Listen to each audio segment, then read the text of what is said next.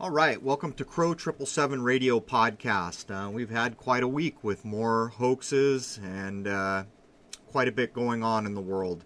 Funny thing about Dallas is James Alfred, who is my guest on this show, we had an email exchange on 7/7/16, and we predicted, or I predicted, that there would be a big event on this day. And the funny thing is, the email exchange happened at it was in the afternoon, sometime around 1 or 2 o'clock in the afternoon, so not a lot of the day left when I emailed him back, having an actual record of proof that this was predicted by the date alone, that there would be an event. And sure enough, the next morning, I don't watch the news, James emailed me and said, oh my gosh, you predicted that this would happen, and it did.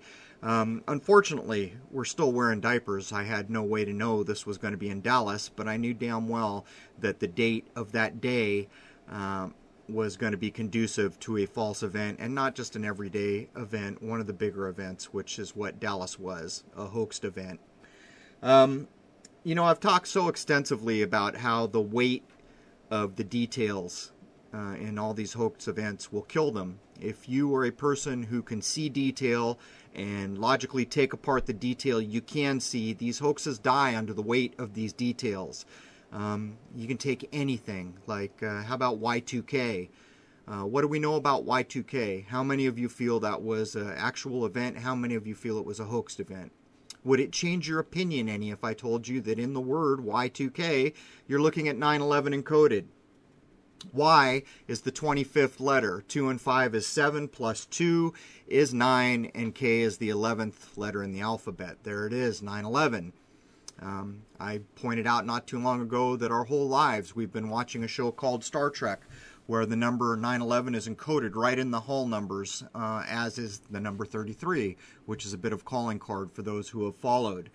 But I want to mention before we jump into this episode and I give you all the topics that we cover, that there is only one true Crow 777 website, and that is Crow 777radio.com. And the only reason I'm bringing this up is because there's somewhere between 5 and 10 fake sites trying to convince people I'm a Mason and following Satan, I guess, or Baphomet. And there is also a fake Facebook page. I do not use social media. I do have a Facebook page up, which I never use. Actually, that's not true. I occasionally post when I put an episode up, but I don't use it for communication.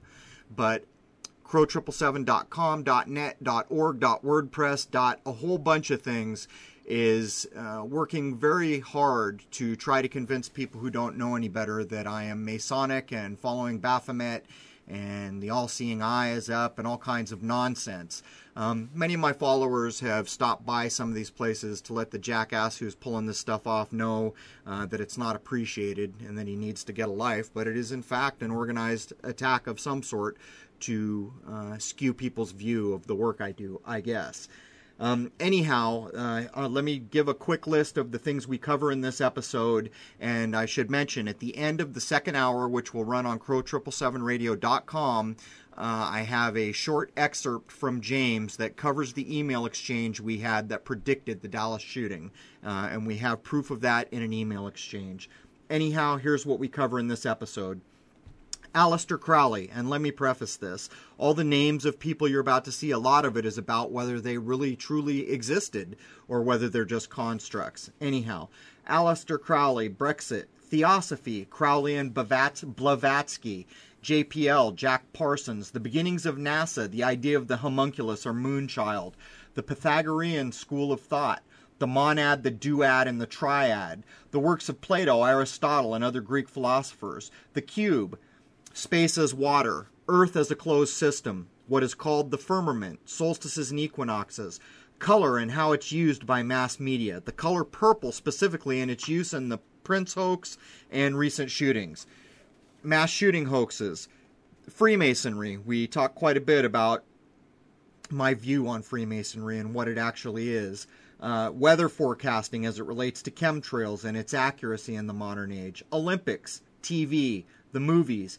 engineered society that is dependent on fear, the idea of things like cryptids, Sasquatch, and the Mothman, video games, the world population, and lifespans of the ruling class. And again, I closed the second hour where James and I talked yesterday about the email exchange we had on 7/7/16, the day Dallas occurred. We did this email exchange before the Dallas event, in which I predicted that there would be some kind of a hoaxed event this day. So I hope to see you all over at crow777radio.com. This will serve as episode 15, although I think it is labeled 14. This will be the last of the episodes that got out of whack, out of order. Oh, I should also mention, I did an interview with the Hot Potatoes Flat Earth channel, and I got so many kind of emails saying that I'm supporting CIA agents and all this other kind of stuff. So people should understand, I don't vet anybody. If they're polite, it's likely I'll do the interview. If I only did interviews with people who I agreed with or agreed with me, there would be very damn few interviews of me out there. And the idea that I am somehow supporting their work by interviewing with them is ridiculous. What's actually going on is I'm offering information. And it matters not who I'm speaking with. The information that I'm offering doesn't change unless there has been some change in where I'm at. In my view, the more places you can get information out, the better off we are. Because let's face it, the mass media wakes up one morning and puts out information to millions of people in one fell swoop. The rest of us who are trying to expose all the nonsense that they are pushing as real, we reach relatively few people. So I would just say the idea that because I do an interview with someone means I'm bolstering them or backing their work in some way is patently ridiculous. The criteria I use to do an interview is if someone is polite and conducts themselves in an acceptable fashion, there's a good chance I'll do the interview. That may not always be the case. In some cases, I'm not interested in doing interviews in certain places. But having said that, there it is. Let's jump into episode 15. Right, welcome to Crow 777 Radio Podcast. This will serve as episode 14. I have James Alfred back again. We're doing a bit of a reverse interview as we did before, but this one is a little more targeted. James came up with, well, all the questions. I didn't contribute anything to this, so he submitted, or well, actually has been submitting questions to me for a number of days. And as we speak, there were some new questions added that I have not yet seen. But anyhow, without beating this cow any further to death, let's jump in and welcome James. Hey, Crow. Thanks for taking the time to talk to me. Hey, no problem, man. How have you been?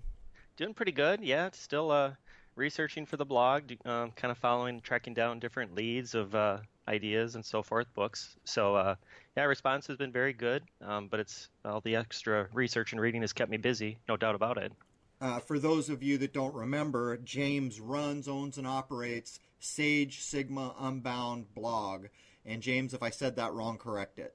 Yeah, it's sagesigmaunbound.com. I moved from the old Google blog service server over to a WordPress site just so I could have a little bit more control. Yeah, that's right. I keep forgetting. I have it bookmarked, no problem. So I don't pay attention. I'm so used to the Unbound thing, but I do follow your blog.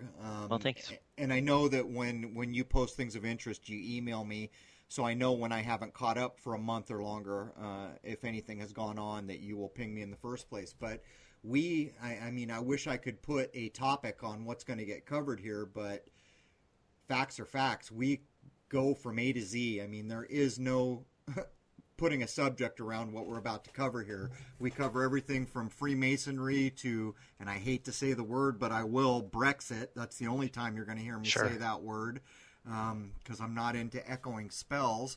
But I mean, let's just do it. I'll kick it over to you, James, and you start where you see fit.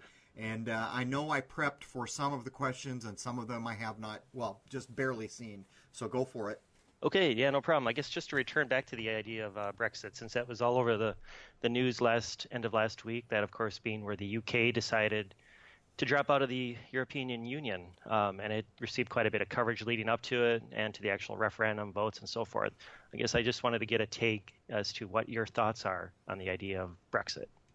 All right, and as I said, I will never say that word again, and if I do, it's a complete accident.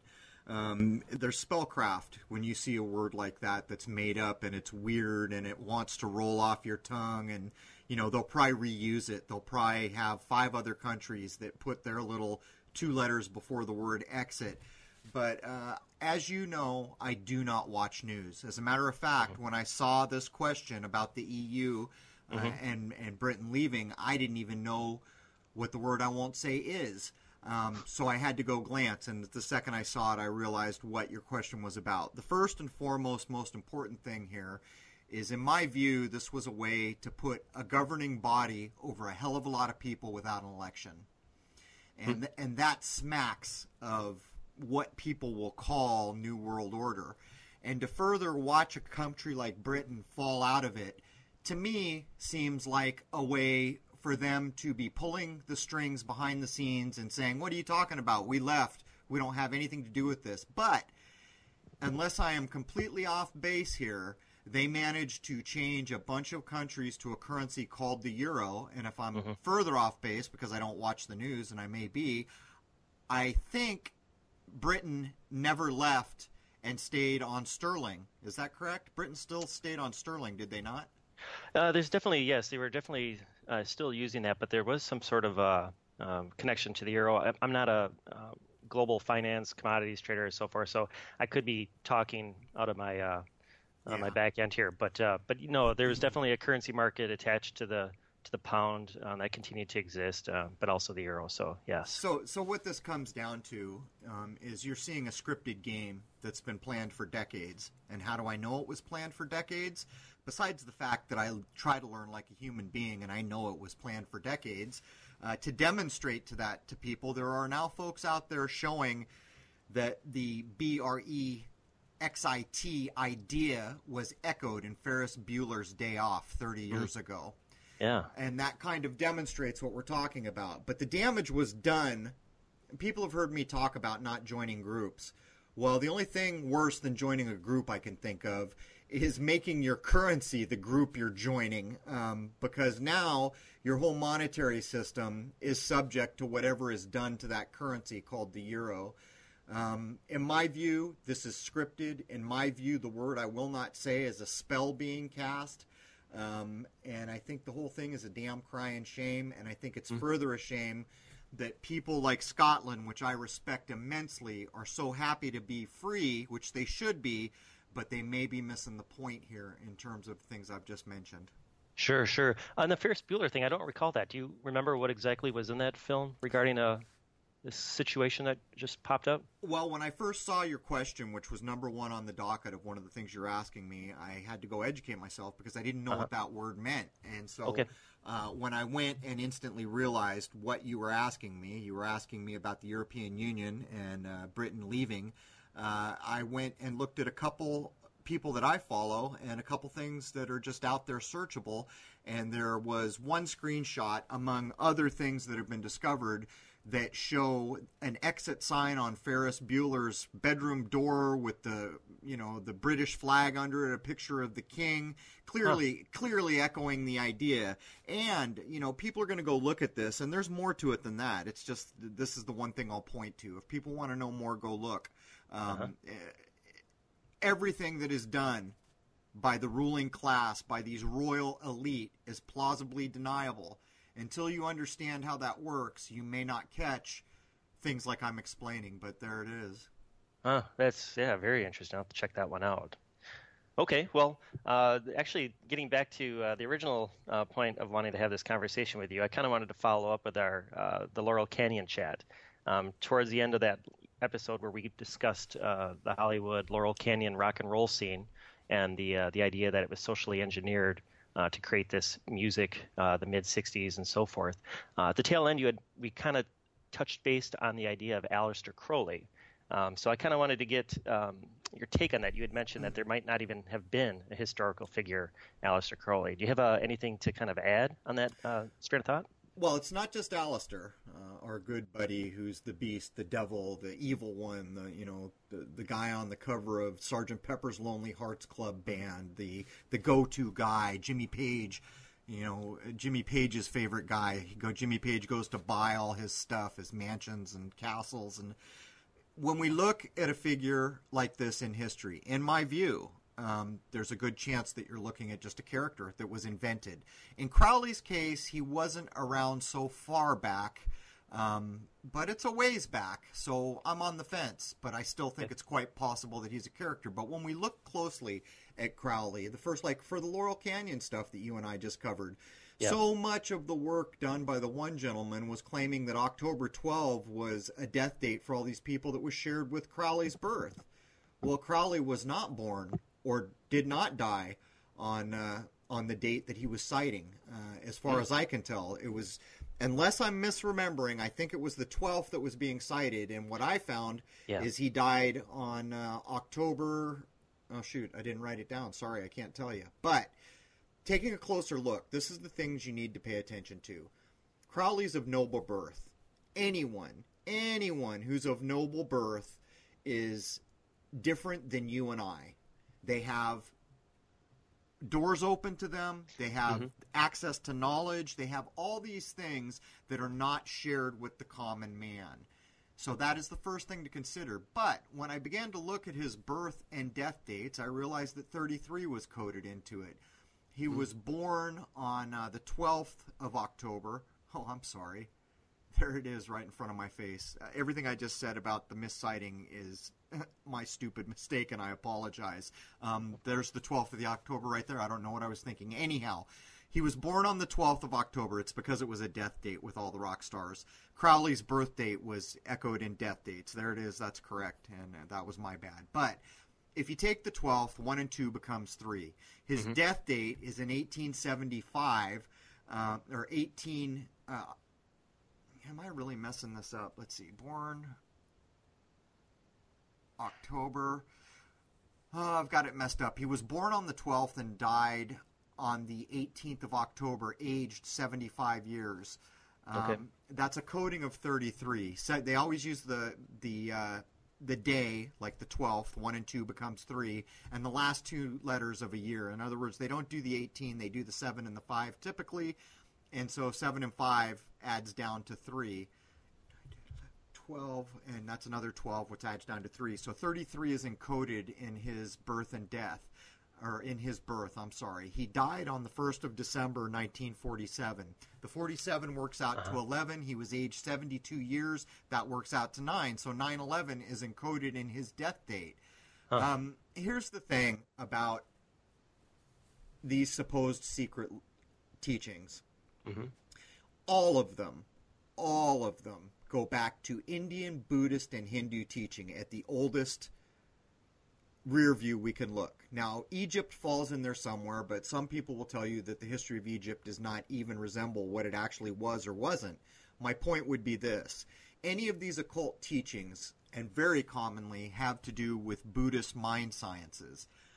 Again, my problem here is I studied Tibetan Buddhism for years, and I met some people that were pretty adept meditators, PhDs in the whole astrology in the Tibetan style, which ties into their medicine, which is all herbs and things like this.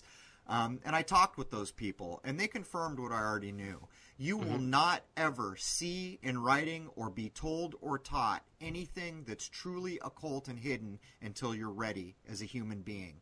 It won't happen.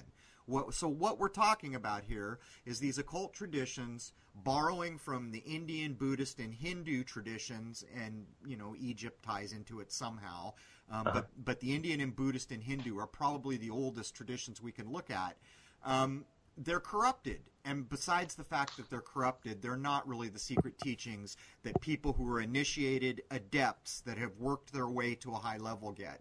So on a whole, what you're looking at is people really wanting to learn something occult, but really not getting it. Yeah. No, I feel that in my current path of research. You feel like you want to get to some true knowledge base or some true material, and it's always clouded. It's difficult to figure out what exactly is true and what's mistaken. And then I guess that gets, or go ahead. Well, that's a true thing, but I would point out my fascination with Tibetan Buddhism was that I knew some of the most sage teachings had come out of India. One of those teachings that died in India was Buddhism. The home for that became Tibet. Tibet's entire country was built to be an enlightenment machine. That's what they did. All the people worked to support the monks worked to try to reach enlightenment. It was like this whole circle thing that was built, but it wasn't just religion. As a matter of fact, the lion's share of it had nothing to do with religion, though we do see the corruption even there, where they're worshiping an idol, a statue of Buddha. Well, that's a corruption. But what we do see is the mind science, learning how to further what the human mind can do through meditation and all these other very occult teachings. So I thought I'd throw that in because that's what the theosophists and all these other people are leveraging off. And the truth is, they're not telling you anything secret. Sure. So that kind of goes into my next question I want to run by you. The ideas of Thelema, theosophy, whether it's Crowley or Blavatsky, do you think these things were socially engineered religious constructs? It's hard for me to know that, but in the case of Blavatsky, I mean, there's even people writing her biographies and other things trying to prove whether or not she was in Tibet. Well, one of her main claims to fame was being one of the first Western women to see the Forbidden City before it was open to the West, Lhasa. And so that raises questions to me. But again, we're looking at a noble who was raised by a princess. That's Blavatsky. So these royal families, these noble births are never far, and so we know what royalty does with important information, and sharing is not one of those things. But again, we're looking at someone who went into Tibet, like I was saying before, is trying to leverage off the Buddhism. But here's a good point to make about Blavatsky. If you read Isis Unveiled, which I did, if you read The Secret Doctrine, which I did back in the day, you hear her using the globe model, the solar system model, the same model that's provided by NASA. I would point out, if NASA has lied about anything, the description of this world, how the moon works, how the sun works, how planets actually work, then everything Blavatsky is saying is based on a lie. Huh. Oh, I'll have to definitely follow up with those books. Those sound interesting. I haven't actually read any of Blavatsky's stuff, but I do know that she's tied to this idea of a Gnostic or some sort of an occult sensibility that existed, 19th, 20th century. So I'm just curious for your take on that. And then kind of in the same strain, the next question I wanted to ask you, we had talked a little bit about Jack Parsons at the beginning of the 20th century, the famous rocket scientist / magician, so forth, who was tied to Crowley in L.A., I believe, in the mid-1940s. What's your take on that Jack Parsons saga, his involvement with Jet Propulsion Lab and the beginnings of NASA? Well, as far as I know, most of the information about most of the broad information that we have about how NASA was founded and about Parsons in particular, and actually his connections to, what's the guy's name who founded Scientology? L. Ron Hubbard, yes. Yeah, his connections to L. Ron Hubbard and just that whole group of supposed magicians, that information came to us through Richard C. Hoagland. As far as I know, it was done. Really? It was done in Dark Mission, and I'm not really aware of anyone outside of that research that Hoagland did, bringing all that to light. How it was supposed that NASA was founded with a group of magicians, which Parsons was among, and then a group of Nazis, and then a group of Masons. There were 3 groups according to Hoagland. Here's my problem: Hoagland worked for NASA, admittedly. And then he made a whole career out of furthering the idea that we did, in fact, go to the moon, but NASA lied about it because there was aliens there. Now, I have a huge problem with that. In my view, that is a true shilling. That is a true work of a shill by way of saying NASA lied, further instilling the idea that the moon landing happened when we can pretty much undeniably demonstrate no moon landing occurred. So here's my point. As far as I know, most of that information came through Hoagland. I'm not sure if others have researched it, but the stuff that I was aware of through the book Dark Mission, I would take it with a grain of salt at best. Yeah. Very, very interesting. Yeah, it's a name that continuously pops up in this area of research, and I just you never know what to make of it, because you've got one side that says that this individual was, attempting to create a moonchild with a woman based on Crowley, whatever else you want to call it. And then he's doing science fiction films, doing special effects for science fiction films, but yet he's this genius rocket scientist and so forth. It's a curious historical figure. Nothing better than intrigue to get folks to take their eye off the ball and buy into things like what NASA was actually doing. And for those of you that followed me, you remember that while I was on the road trip going across country, Richard C. Hoagland gave a quote to, I think it was Newsweek, basically stating that I was a CIA plant. So, I mean, there it is, really. He worked for NASA. That's a bit like the pot calling the kettle even related. Yeah, and I've heard other researchers who've been involved with him. Personally, I don't know him, haven't spoken to him, but I know that if you present material that kind of is a little bit different than the message he wants to state, he's very quick to dismiss it and not have an open mind. So I'll take it for what it's worth, whatever that message is. Yeah, Greg Carlwood pointed out rightly. Greg Carlwood tried to get him, and he was turned down. Richard C. Hoagland talks about a very narrow sliver of research that is all designed to make you buy into the fact that astronauts were on the moon. His people contacted me and asked for an interview. And I said, well, last I heard, he said I was a CIA plant. And the producer said he had not heard that. And I said, really? You haven't heard that when it was printed in Newsweek? And so it went on from there, and I finally said, sure, I'd be happy to do an interview as long as you assure me it's not going to be a hit piece. And I said, because the irony here is if anything I've said is true, everything Richard has done is nullified. But by the same token, if anything Richard has said is true, everything I have done is nullified. So that's where that was left.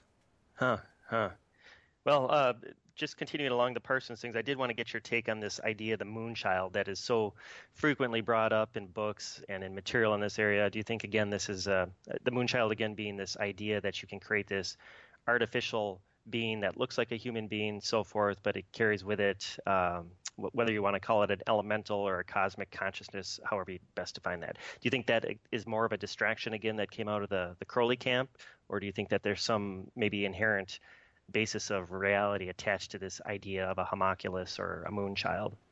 Let me see. How can I put this politely but not too politely? Okay. I'll say flower genitals, poppycock. All right. Yeah, fair enough. Yes. Okay, now we're going to hop back a little bit in time. This kind of ties into some of the Hattie Bow research I've been doing, the idea of octaves and mathematics that dictate reality and so forth. And it does seem to have an attachment to the Pythagorean school of thought. There's been some criticism leveled at Pythagoras, over the course of the past few months and so forth. And I just want to get your take on Pythagoras. Do you think he existed? And do you think that any knowledge that's attached to the school of Pythagoras has any value worth betting out? Any ideas on that school of thought? Well, here's the catch-22. I have huge problems with science, but science is what allows us to have a car and a refrigerator, and I appreciate both of those things. So does Pythagorean school of thought have a value? Yes, it does. Here's the rub. Some months ago, I came to the conclusion that the big problem with modern science is the foundation of modern science is materialism. It's what it is. There's no getting away from that. One of the biggest ills of the modern society, and one of the things that is pushed the hardest by the ruling class of Decepticons that run this world, is materialism. It's what keeps us all busy wanting cars and consuming and doing all these other things that are not really that helpful on a spiritual level. What modern science does, which Pythagoras is foundational to, is ignore a very important part of human learning, which is spiritual, for lack of a better term. I don't really want to say religious. I don't really want to say spiritual, but I think people understand what I'm getting at. Modern science will not recognize a thing that cannot be touched, seen, weighed, measured, handled in some material, physical way. And I'm here to tell you that there are significant portions of our existence that will never be picked up, touched, or put on a scale, and they matter immensely in our existence. Going a little bit further with some of the Pythagorean ideas, we got the numbers, and we had talked about this before. You've got the Pythagorean tetrad. That's the pyramid where you have a pyramid of dots that represent unique numbers that are, I think, for the most part, allegedly the fabric of the universe. You've got the monad, the duad, the triad. What are your thoughts on something like that, some concept like that? Do you think there's any value in people studying something of that type of information? Yeah, this is what I'm talking about. Science gives us cars, and we all appreciate having a car so that we can move about instead of walking for 5 days to get, someplace that's not that far away by the modern standard. There's absolutely value in this, but this is one of those things where it seems to me something has been omitted, or the whole, it's like they gave you a slice of the apple and then held back the rest of it. So yeah, that piece of apple is good. It's nourishing. You can eat it, but where's the rest of the damn apple? Yeah. So the monad, it's clearly unity. The duad is duality. And so much of the kind of spiritual side of what we see that science ignores is duality. And the funny thing is, then there's the real kind of spiritual plane thinking that the triad is a result of the duad, because you have one which splits into two, so now you have a 1 and a 2, and that automatically makes the triad, the 3, you see? Yeah. And while you haven't set out to make the 3, the 3 was made whether you wanted it or not, you see? So there's clearly value in these things. It's a bit, even with the monad, unity, even that automatically makes a duad, because if you can have the monad, that means you cannot have the monad at the same time. And there's a duality. So it's almost like you can never really have the monad. And in the line of thinking I've just laid down really begins to show the value in it. Yeah. Yeah, it's fascinating. It really is. It's something I definitely want to kind of continue down. At the same time, I don't want to be wasting, a whole lot of energy on some of these things that we potentially could be looking at as being deceptive and so forth. And then that actually ties into the next question I had for you. Pythagoras, he was allegedly he's a very large influence on the works of Plato, Aristotle, and other Greek philosophers. What's your take on these people? Do you think these individuals, even existed? And do you think their ideas were truly objective philosophical ideas, or basically mouthpieces for that time's ruling classes? No, I don't think they existed at all. I mean, half of them are named, where these ideas reside in that supposed ancient time. Planets carry the name for some of these supposed people. Gods carry the name for some of these people. Some of the teachings are related directly to, like Prometheus, which is a god, which I think means it was never intended to have been a real person. You see, these are ideas. And whether or not there was occult value in the ideas, it is clear that these are the ideas that mattered to the nobility, the royals of the time. You had to know your ancient Greek. You had to speak Greek. You had to go do that grand tour of the world, and Greece was one of the places you had to go. So there was clearly value there. But again, I suspect in the case of what we're talking about here, we didn't even really get handed a piece of the apple. We got some seeds, and unfortunately, the seeds are sterile. Yeah, that's really interesting. And so going off of that, now I kind of wanted to get your take on the cube. Everybody talks about the cube this, cube that, and so forth. And that is actually, in some ways or form, tied to the Pythagorean tetrad, where you've got 3 going into 4, and then you've basically got your first 4-pointed 3-dimensional figure. What is your take on the construct of the cube? I got 2 questions on this one too for you. Where do you think this idea of a cube originated from, and what do you think that the cube symbolizes?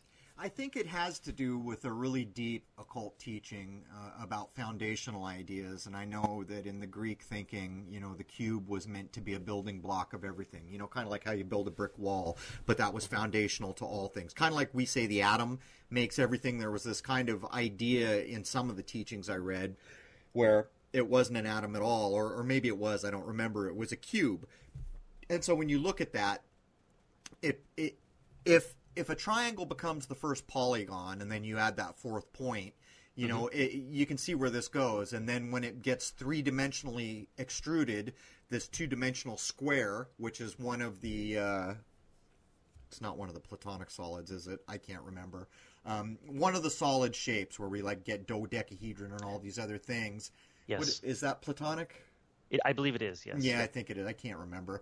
But it's one of the platonic shapes. So clearly, circles, squares, triangles, there's a very foundational occult value that actually has value and meaning. But when we fast forward, the black cube symbolizes Saturn.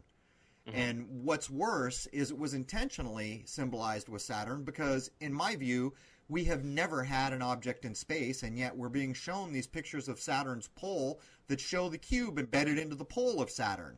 Sure. And that's not a real image. That's a construct because we don't have things out in space taking pictures of anything. So intentionally, you're seeing the cube being pulled over to Saturn. And Saturn is a whole thing, man. We could do 5 shows on Saturn. What Saturn comes down to in the modern age, this week that we find ourselves in, is the first thing you got to realize, Saturn's eldest daughter was Isis. Look what Isis is doing to our world right now. Well, the original Isis is supposed to be the protector of life. Right. But what we see Isis becoming is the exact polar opposite of that. And so Saturn is Chronos. Saturn is time. And if I had to coin a new saying for the eons, I would say this. The bars of the prison we find ourselves in is time, but the warden of that prison is your mind. That is all attributable to Saturn. And look at things like Mecca, where there's the black cube there called the Kaaba. Think of Kabbalah, the Kaaba. And these people are circling it, making the ring around Saturn. Matter of fact, any ring, your wedding ring, you have it because of the idea of Saturn. It's binding. It's like Lord of the Rings. Even Lord of the Rings, what do you think they're talking about? And what's Lord of the Rings got? The 2 towers. The middle book is the 2 towers. Right. And Saturn as El in the Semitic and Hebrew. It goes on and on and on. I don't think we have enough time in a show that covers this much to kind of go into how the ruling class is wielding the symbolism and the emblemanism of Saturn. But the short answer is, eldest daughter of Saturn is Isis. She's supposed to be a protector of life. That's not what we see. We see death and violence with Isis.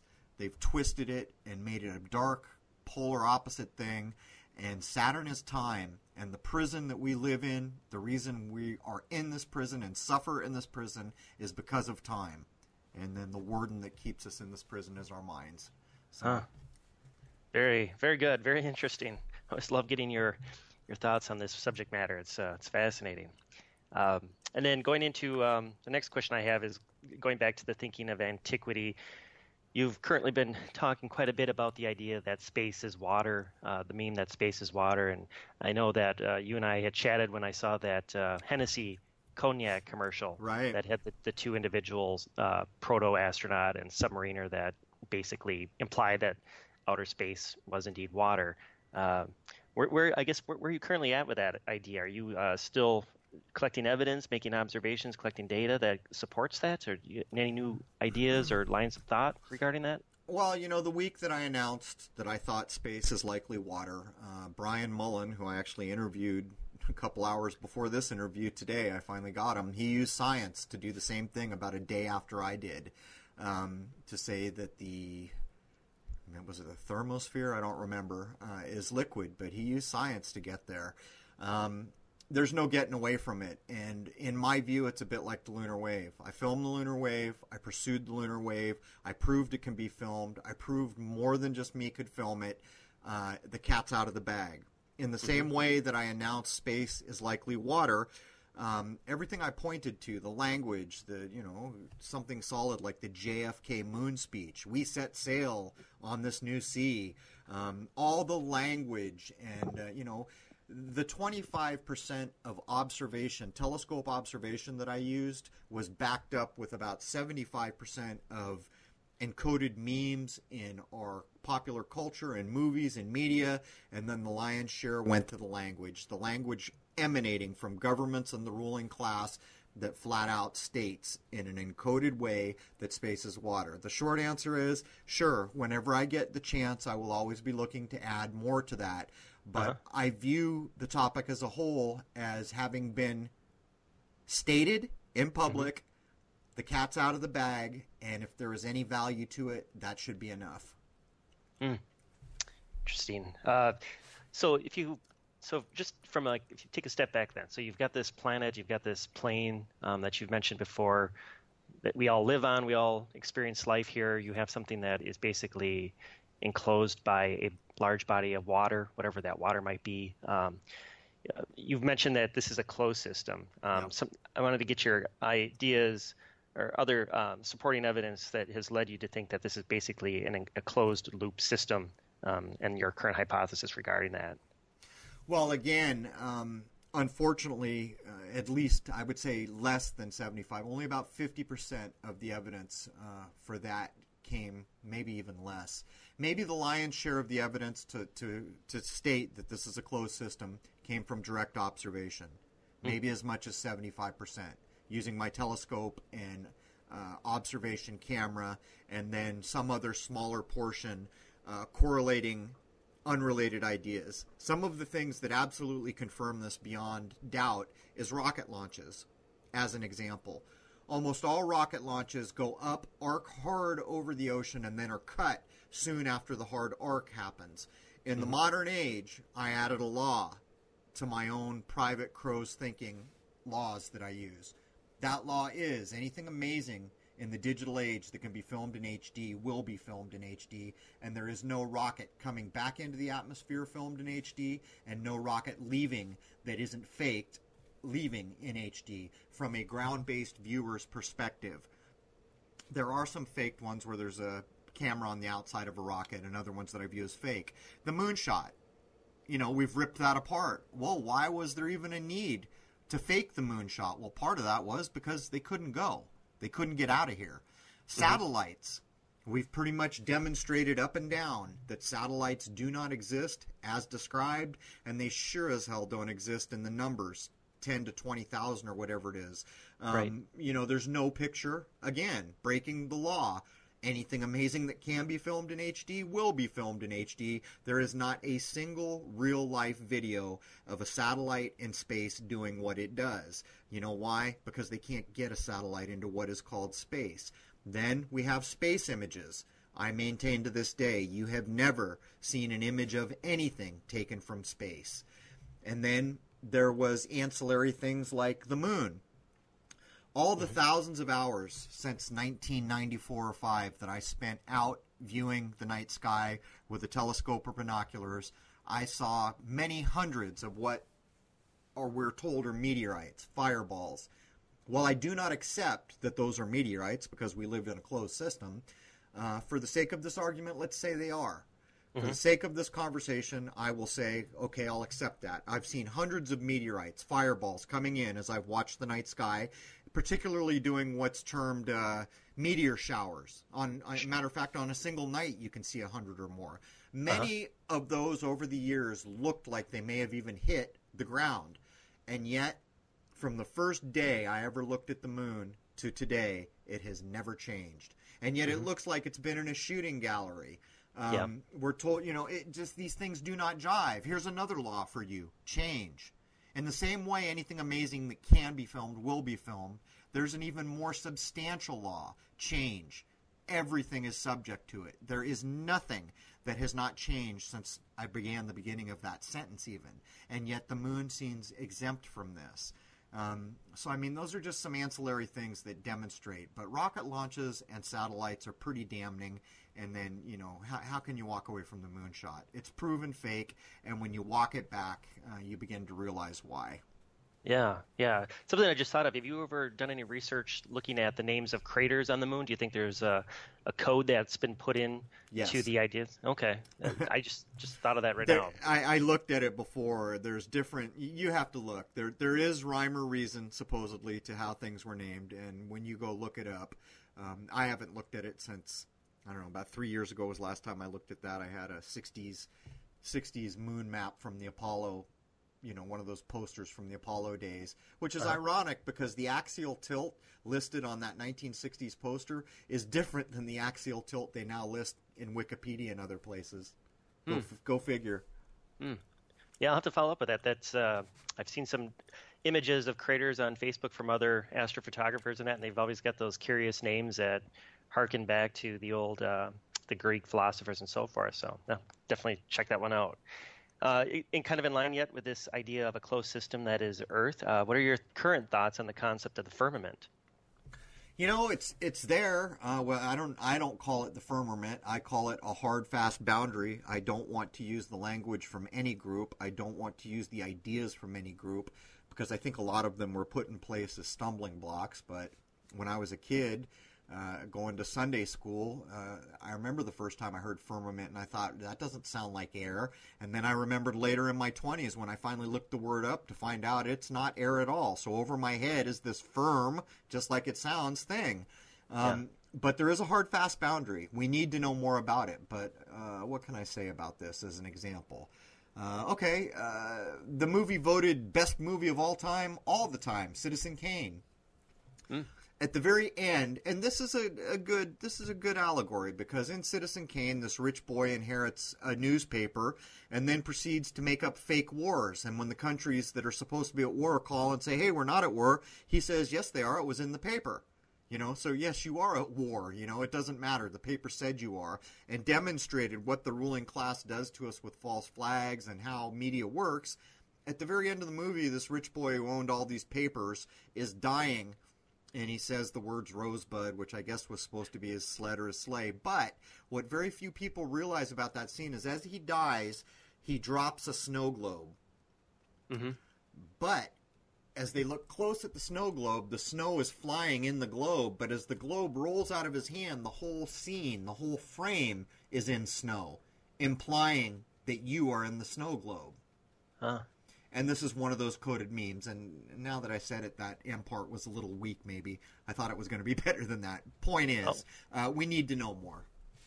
Yeah. Shame on me. I've seen bits and pieces of that film, but I think everybody would probably do well to check out some of these all-time classic films, with kind of a set of lenses that we currently have. You got to get older, man. I tried to go at that movie so many times when I was younger, and I couldn't do it. Finally, when I got a little crust on my dust, I was able to sit through it, and there's quite a bit to see. It's a very telling thing. It's rubbing in your face. I think it might even be a 1933 movie. I don't remember. It's old. Maybe it is a 33 movie. Maybe not. I don't know. Point is they're rubbing in your face what the people who control the information gateways do to us.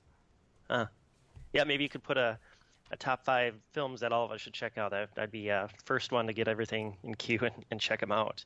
The next thing I wanted to ask you, returning to the idea that Earth is a planet, a plane with a T, and I wanted to get your sense as to why do you think the education and information that's been presented to us, the masses, have worked so hard to prevent us from knowing the true physical nature of Earth? It's the most basic rule of controlling people, divide and conquer. It's like a computer. Bad information in, bad data into a computer gives you bad data out of the computer. Not even allowing human beings to understand where they are in the scheme of things is another way of ensuring that every decision that is made for an entire lifetime, cradle to grave, is based in error, which means you have not made a good decision because you have based the things that made you make that decision were incorrect. Yeah. It's just another controlling mechanism, and the real truth is when you start to learn like a human being and advance on more of a spiritual level, the importance of truth cannot be overstated. The importance of being truthful, of recognizing truthfulness, these things are paramount to a human being trying to ascend. And when you've lived your life not even understanding that the place you live is misdescribed, it's an impediment to that.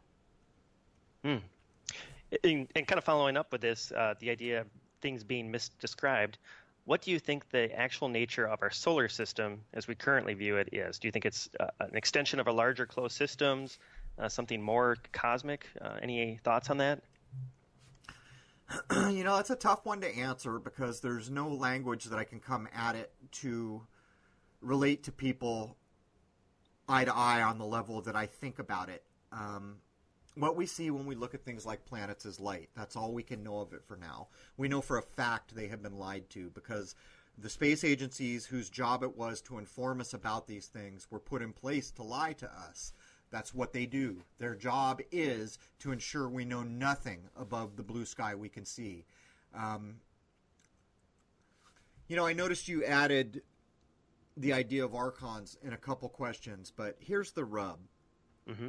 I don't buy into archons or any of that other stuff. The reason I don't buy into it is because I have no basis to buy into it. Sure. And while that doesn't tell you whether or not it exists, the truth is you cannot address it until you have a reason to address it. But I can say this. There is a movie out there called Revolver. It's a bit bloody and a bit foul in a way that I don't appreciate. But the underlying information being handed to you is critical information. The information is pointing out to you that every one of us has an ego, and every one of us thinks the ego is us. I think my ego is me, when it is not. It's the other. And it's not helpful. It is the thing that we have to overcome to get back to the true me, in a way. And I probably didn't describe that very well. But you asked for a movie, there's a movie, Revolver. And while I don't agree with, actually 90% of that movie I don't agree with, just because of the violence and all the other things that are subject to, it is one of the few movies that, in a way most people can understand, illustrate what the ego is, and that the ego is the other. As a matter of fact, if you ever studied Jung or others who were actually at a very kind of high adept level, which was stripped away from what they taught as time went on in Western teaching, that kind of occult portion of what they had learned had been stripped away. The idea of archons is almost no different than an ego. That's interesting. Very interesting. Okay, so returning back then to the idea of the solar system, I want to get your take on the unique light in the sky known as the planet Venus. There's been lots of research, photography, so forth, that kind of presents the planet Venus as maybe not being a pure spherical, but more of a refracted light. I don't know how to best describe it, but what's your take on the planet Venus? The first time I ever saw Venus was a few months before I got my first big 8-inch telescope.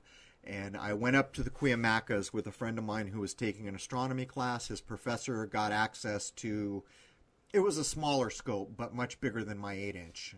I don't know. I don't remember how big it was. Maybe it was a 12 or, I don't know. It was a decent sized scope, probably bigger than a 12. I just don't remember. When I saw it, it was phased like the moon, and I was stunned. It was not what I was expecting. So here's another one of these weird things. We look at all these planets, and then here's Venus, and of course, because it's supposed to be inside our orbit with respect to the sun, it phases like the moon. But when it's full, at certain times, it is so damn bright as to blow your mind. And it depends whether it's supposedly closer or further from us. But it's a light, man. It is a light in the same way the moon is a light. And not only is it a light in the same way, we can never forget that Venus is a god. There is a god, just like Saturn, just like Zeus, just like Jupiter, just like Neptune, just like Pluto. These are all ideas, you see. I don't know how to communicate that across yet at the level it needs to be communicated for large numbers of people to understand what I'm trying to say. I'm trying to say that language has meaning. And Venus, part of the word Venus for us is a myth, a construct, an idea. And I would suggest that what we have been told of the planet is no different. Do you think have you seen any possible evidence regarding the idea of a worship of the planet Venus, similar to what we had spoken to regarding Saturn? Anything like that? Sure. I mean, we're told that that's what the whole Mayan, Aztec, they're claiming. They're claiming that these stupid people didn't even understand. See, sometimes Venus is the morning star, sometimes it's the evening star, and they're trying to claim these idiots didn't even understand it was the same body that they were looking at. Right. It's all ridiculousness, but they're also claiming that, one part of the world they're lining up things to Orion, and down in the part of the world we're talking about now, it was the Pleiades and Venus, and, but this is the problem. We're not getting good information here. Now, I think the question that would follow is there value in tracking the sky? Well, clearly there is. It's people spent huge portions, massive amounts of energy to do it. But knowing that there is a value and knowing why it has value are two different things. And unfortunately, you and I and everyone listening are wearing diapers. And we're scrambling to catch up and try to figure out why it matters. Because unfortunately, we didn't grow up in the right bloodline to be told when we were young why it matters. Yes. Yeah, I would agree with that 100%. And then kind of extending upon this again, what is your sense of stars and constellations in the night sky? Do you think that serves something in respect to maybe a larger program? Do you think there's a need to have these various constellations and stars that have been given names over time? I could say so many things about this, but I think I will say this. For the most part, the ones that matter are in a band called the Zodiac. The reason those matter is because it puts a position on the sun, the moon, and the supposed planets. What you are looking at is the bars of the prism measured. Time. There's only one true clock, and the equinoxes and solstices are the waypoints on that clock. In other words, I look at a clock and it hits midnight and tells me something. The only true measure of time is when the solstice hits. That midnight, or that actually not midnight, it's midday. Christmas would be midnight. And then the equinoxes. That is the only true measure of time. And if you look at any old map, you will see these women in goddess form with, their harvests and all these things symbolizing the 4 seasons. Not too long ago on this world, the seasons, tracking the seasons, and coding the seasons was a big damn deal. This has moved far away from us because they don't want us looking. So while I could say so many things about constellations, the ones that really matter the most are the Zodiac because they give positions of the sun and moon, and the sun makes life possible for us. Maybe in some way the moon does, but I have a feeling the moon does only bad things for us. It is... The bars of the prism are time, and that is the only way to track time. Huh. So, I know we had just spoken about the archons, and you don't have a whole lot of thoughts or belief that that's ultimately what's ruling it. But if you consider time to be the prism, I mean, who do you think is or what do you think is the warden, I guess, for lack of a better word? Do you think it's some AI, some sort of, do you think there is a cosmic being that ultimately runs? I know this is a big, heavy question, but definitely wanted to get your take on it. Just briefly. I have a lot of thoughts on that, but I'll tell you what. I guess I'll answer that question this way. The moment I can get out of these damn diapers, I'll let you know what I know. Yeah, fair enough. Yes. Returning to the summer solstices, that actually was a perfect lead-in right there. Do you think these are tied to some larger cosmic scheme? I know you mentioned time as being basically the ultimate measurement that comes from these equinoxes. Do you think these equinoxes and solstices, do you think there's a reaction? Do you think they trigger some sort of a response in earthbound biology? No, I think it's a clock, and I think whatever that change is, we know is happening. Look what happened in 2009. It's called the awakening, and I have real problems with how it's described. People say, well, I'm awake now. Well, my name's Crow, and I'll tell you right now, I am not awake. I'm aware. There's a big damn difference between being awake and aware. I became aware at some point in my life, and I can't put a date or a time on it because it happened very gradually over a lot of decades. The point is that the summer solstice and these other things mark time. I don't know why. Maybe time is speeding up. I've always considered this, that things, like if you listen to people talk in old movies, you get so bored because it's taken them forever to say something. And now when you see things, it's moving faster. Well, part of that's probably from conditioning. You know, we need instant gratification, so it's manipulated to be faster and give us what we're after quicker. But I think it's more than that. I think in the same way a pyramid has a wide base, and as you move to the top of the pyramid, it gets narrower and narrower. If you were walking in circles around that, the closer to the top you got, the less time it would take to cover the same amount of ground to go around the object. For some reason, we are all in a position to elevate as human beings. For some reason, the ruling class is doing everything they can to stop it. In my view, the summer solstice, the winter solstice, the summer or the spring and fall equinoxes are the clock that allows you to count how much time has gone by and how much time till the next event that may be known about. I'm not sure how else to go with that, I guess. No, that makes sense. And again, I would state, people need to remember, time, in my view, is the bars of this prison, and your mind is the warden. And for some reason, our minds are not as sleepy as they were some 5 decades ago. Right. That's definitely something that I've picked up too with wonderful people that have reached out to me and I've spoken to. It's an interesting time, I think. I'd be curious to see where all this ultimately leads to. But I do have a question on that later, so I'll save that for later. I noticed on the last, I've been listening to your episodes and so forth, and you've mentioned that you have a sense that the ruling class is very, very interested in tracking the solar sun. Why do you think that this group of people are so interested in tracking the solar sun, and what do you think this ultimately represents to the ruling class, the symbol of the sun?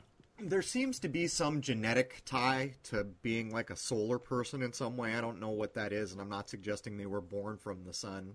I'm not referencing Hattie Bob here. Sure. But there does seem to be something about royal bloodlines being related to the sun. But at the very base of it, I think it's pretty obvious that it's a bit like a god. It's being worshipped like a god, even to the point where the Bible that we read is encoded in a way where you could take the word S-O-N, the Son of God, and turn it to S-U-N, the Son of God.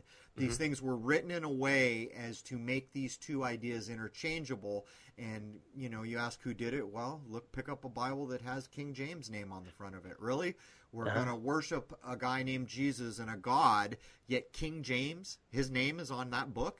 That should tell you all something. And by the way, it was translated and rewritten by the man whose name is on that book. Everyone needs to set aside their religious beliefs and not get upset by a statement like that and truly consider what that means.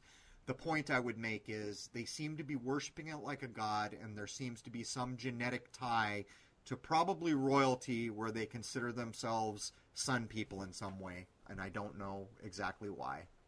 Do you think the same ruling class has any interest in the worship of Luna, the lunar moon? Yeah, because it's duality, and that's the true occult teaching. They probably have the rest of the apple that we talked about earlier. So, you don't have the duality. It's a bit like I was just talking with Brian Mullen. I'd done a clip with Randy a long time ago to show people there is something to look at, that moonlight is cool, actually cooler than shade at night.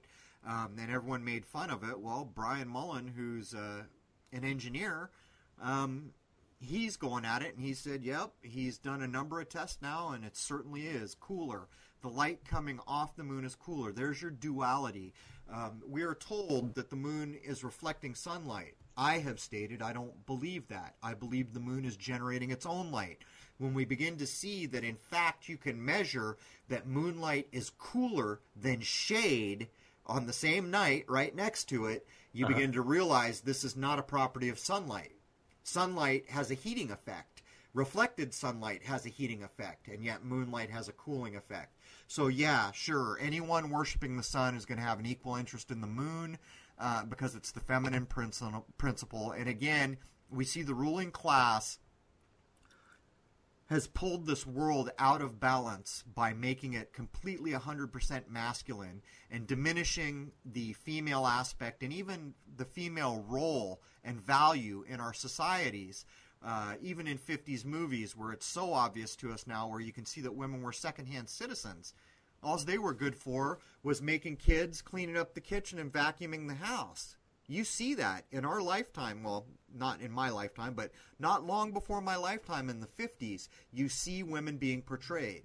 And now the ruling class made those movies, and they have diminished the Luna principle. the duality, the feminine, and they have pulled us all out of balance with this very male, masculine, chauvinistic, violent, all the time war, terrorist kind of sun-ruled world without balance. Very interesting. Let's see here. How to kind of hop off of astronomy. I wanted to get your talk or your sense on the use of color by the larger mass media. And then I've heard a couple of people talking about orange, purples, and so forth that are used by film, television, and so forth, and how it potentially has a psychological impact on the viewing audience. Has your research led you into any thoughts regarding psychological manipulations created through the use of color? Yeah, absolutely. You've got to understand the level of technology that's being brought to bear in moving pictures. You've got to understand the work that's been done with frequency, electromagnetism, all these things. As a matter of fact, it has been pretty clearly demonstrated that if you ask a journeyman electrician, how does alternating current work, they will say, we don't really know. What's gone on here is it's known that all electromagnetic frequency is translatable across everything. In other words, once you figure out how frequency works, you can affect anything. Color, light, even things are said to be vibrating at a certain frequency. Nothing is stationary. Having said that, it's been demonstrated that true study by mass amounts of people into electricity to understand like how AC works has always been retarded. There are plenty of people who have demonstrated this. Color is a frequency. Frequency has an effect. If people want to visualize that in their mind, you could explain colors as hot and cold, blue being cold, red being hot. And you can already in your mind form the effect hot might have to an individual as opposed to cold. But to put a solid everyday example, I was involved in marketing at the corporate level for a lot of years. Right. I walked away from it because it is spell casting and manipulation and dishonesty. That is what marketing is. If you take the colors red and yellow, it was known since at least the 50s, you see McDonald's, red and yellow, Carl's Jr., that those colors tend to make you want to eat more than other colors, which is why when you go out to get fast food, very few of them are not making use of the colors red and yellow. So there's a real-world example of absolutely color is being used in a spellcraft way to manipulate you. Yeah, and then this is where I wanted to get your take on the color purple and violet. More of a unique sense, or I should say a more unique color that I've noticed being used. I've been paying attention to television, and since Prince's death, I've seen in the shots of the Orlando mass shooting, the NBA Finals, Christina Grimm's death, everything has seemed to imply a hue of violet or purple. There's shades of it everywhere. Do you have any? I'm curious what your thought is on the specific use of this color and why it has been used so frequently of late. It's spellcraft, and beyond the spellcraft, which most people won't understand and most people will just dismiss as nonsense, which it is not. It's black magic being used against you by people who are very adept. But even if you set aside that because you don't know how to look at that in a reasonable way, your subconscious picks up everything. That's why, you see words flashed really quickly that you couldn't possibly read, yet your subconscious picked it up. When Prince died, the color purple had already had the spellcraft done, and it was being used everywhere in the same way that if you look back at the silly Ebola nonsense, that electric green color was being used everywhere. And then it goes all the way back to the 80s with the band Poison using that electric green. You see, it's echoed through time to have an effect because it's associated with ideas. The band Poison, the color electric green, the disease Ebola, every snapshot you saw, someone's got the green gloves or a green shirt, or they're issuing shirts to everyone fighting Ebola that's that electric green. The purple was no different. It was key to the spell. But particular to purple is it's tied to royalty. It's a funny color in the way it symbolizes because it has simultaneously symbolized death and royalty at the same time. That's a kind of a strange thing, but it is also often related to Saturn. And the death part of the encoding of purple makes sense because Saturn is intricately tied with death, having to do with time. Mm-hmm. And there's actually a hell of a lot more to go into. You can take a color and relate it to a note. In the case of some purples, and I glanced at this when I saw the question, D sharp, the blue-violet seemed to be the closest purple that I could see that I've been seeing. That's a D sharp. Well, D is the fourth letter, and of course we've talked about 4 is the death number, 44 being the death doors. It has a 444 equivalent wavelength in angstroms.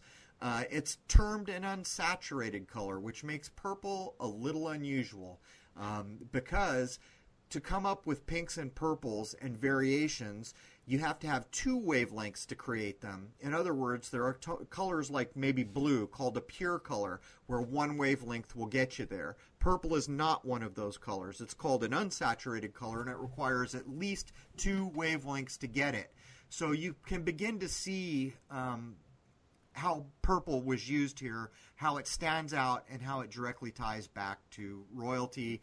And of course, you know, we've already talked about Purple Rain beer, which was released by the Queen the day he died, and all the other nonsense around that hoax death. Yeah. Do you think there's some sort of manipulative engineering? So if you take something, say we assume that purple is indeed being used by the ruling class and rolled out, do you sense that there's a timing that it'll at some point, whether you want to call it spellcraft or some sort of psychological manipulation inferred by these uses of colors? Do you see a correlation between maybe solstices, equinox, different times, different lengths of time? Have you picked up on any of that? Yeah, you know, so much of this is numerically coded, and all of it pulls back to a calendar. Even our calendar is jacked up in a weird way that can be mathematically pulled back to the true calendar, which I'm sure is still tracked by these people. You know, you go out and look at the Jewish calendar, it's 5,700 something, which is probably a hell of a lot closer to anything we're using. Point is, absolutely, and unfortunately, I'm probably not the best person to do that because I tend to look at so many things all the time for me to sit down and track the color through time, but someone who's good at that type of you know, you would be a person good at it, you know, tracking details over time. I think you would absolutely see a correlation. And it's probably a bit like Pavlov's dogs, to be honest with you, where, you know, anyone familiar with that, the dogs hear the bell and they begin to salivate because they've been trained. When I hear that bell, it's time to eat. Lord only knows what we're thinking when the color purple that, you know, had that intention put in. But we are at the top of the hour. Let me take a 5 to 7 minute break to get my poor little heart patient dog out. Sure. Just to walk around a minute and be able to pee and get some liquid into him. And I'll be right back on the wire if that works for you. Sounds good. Thanks. All right. Thanks, man.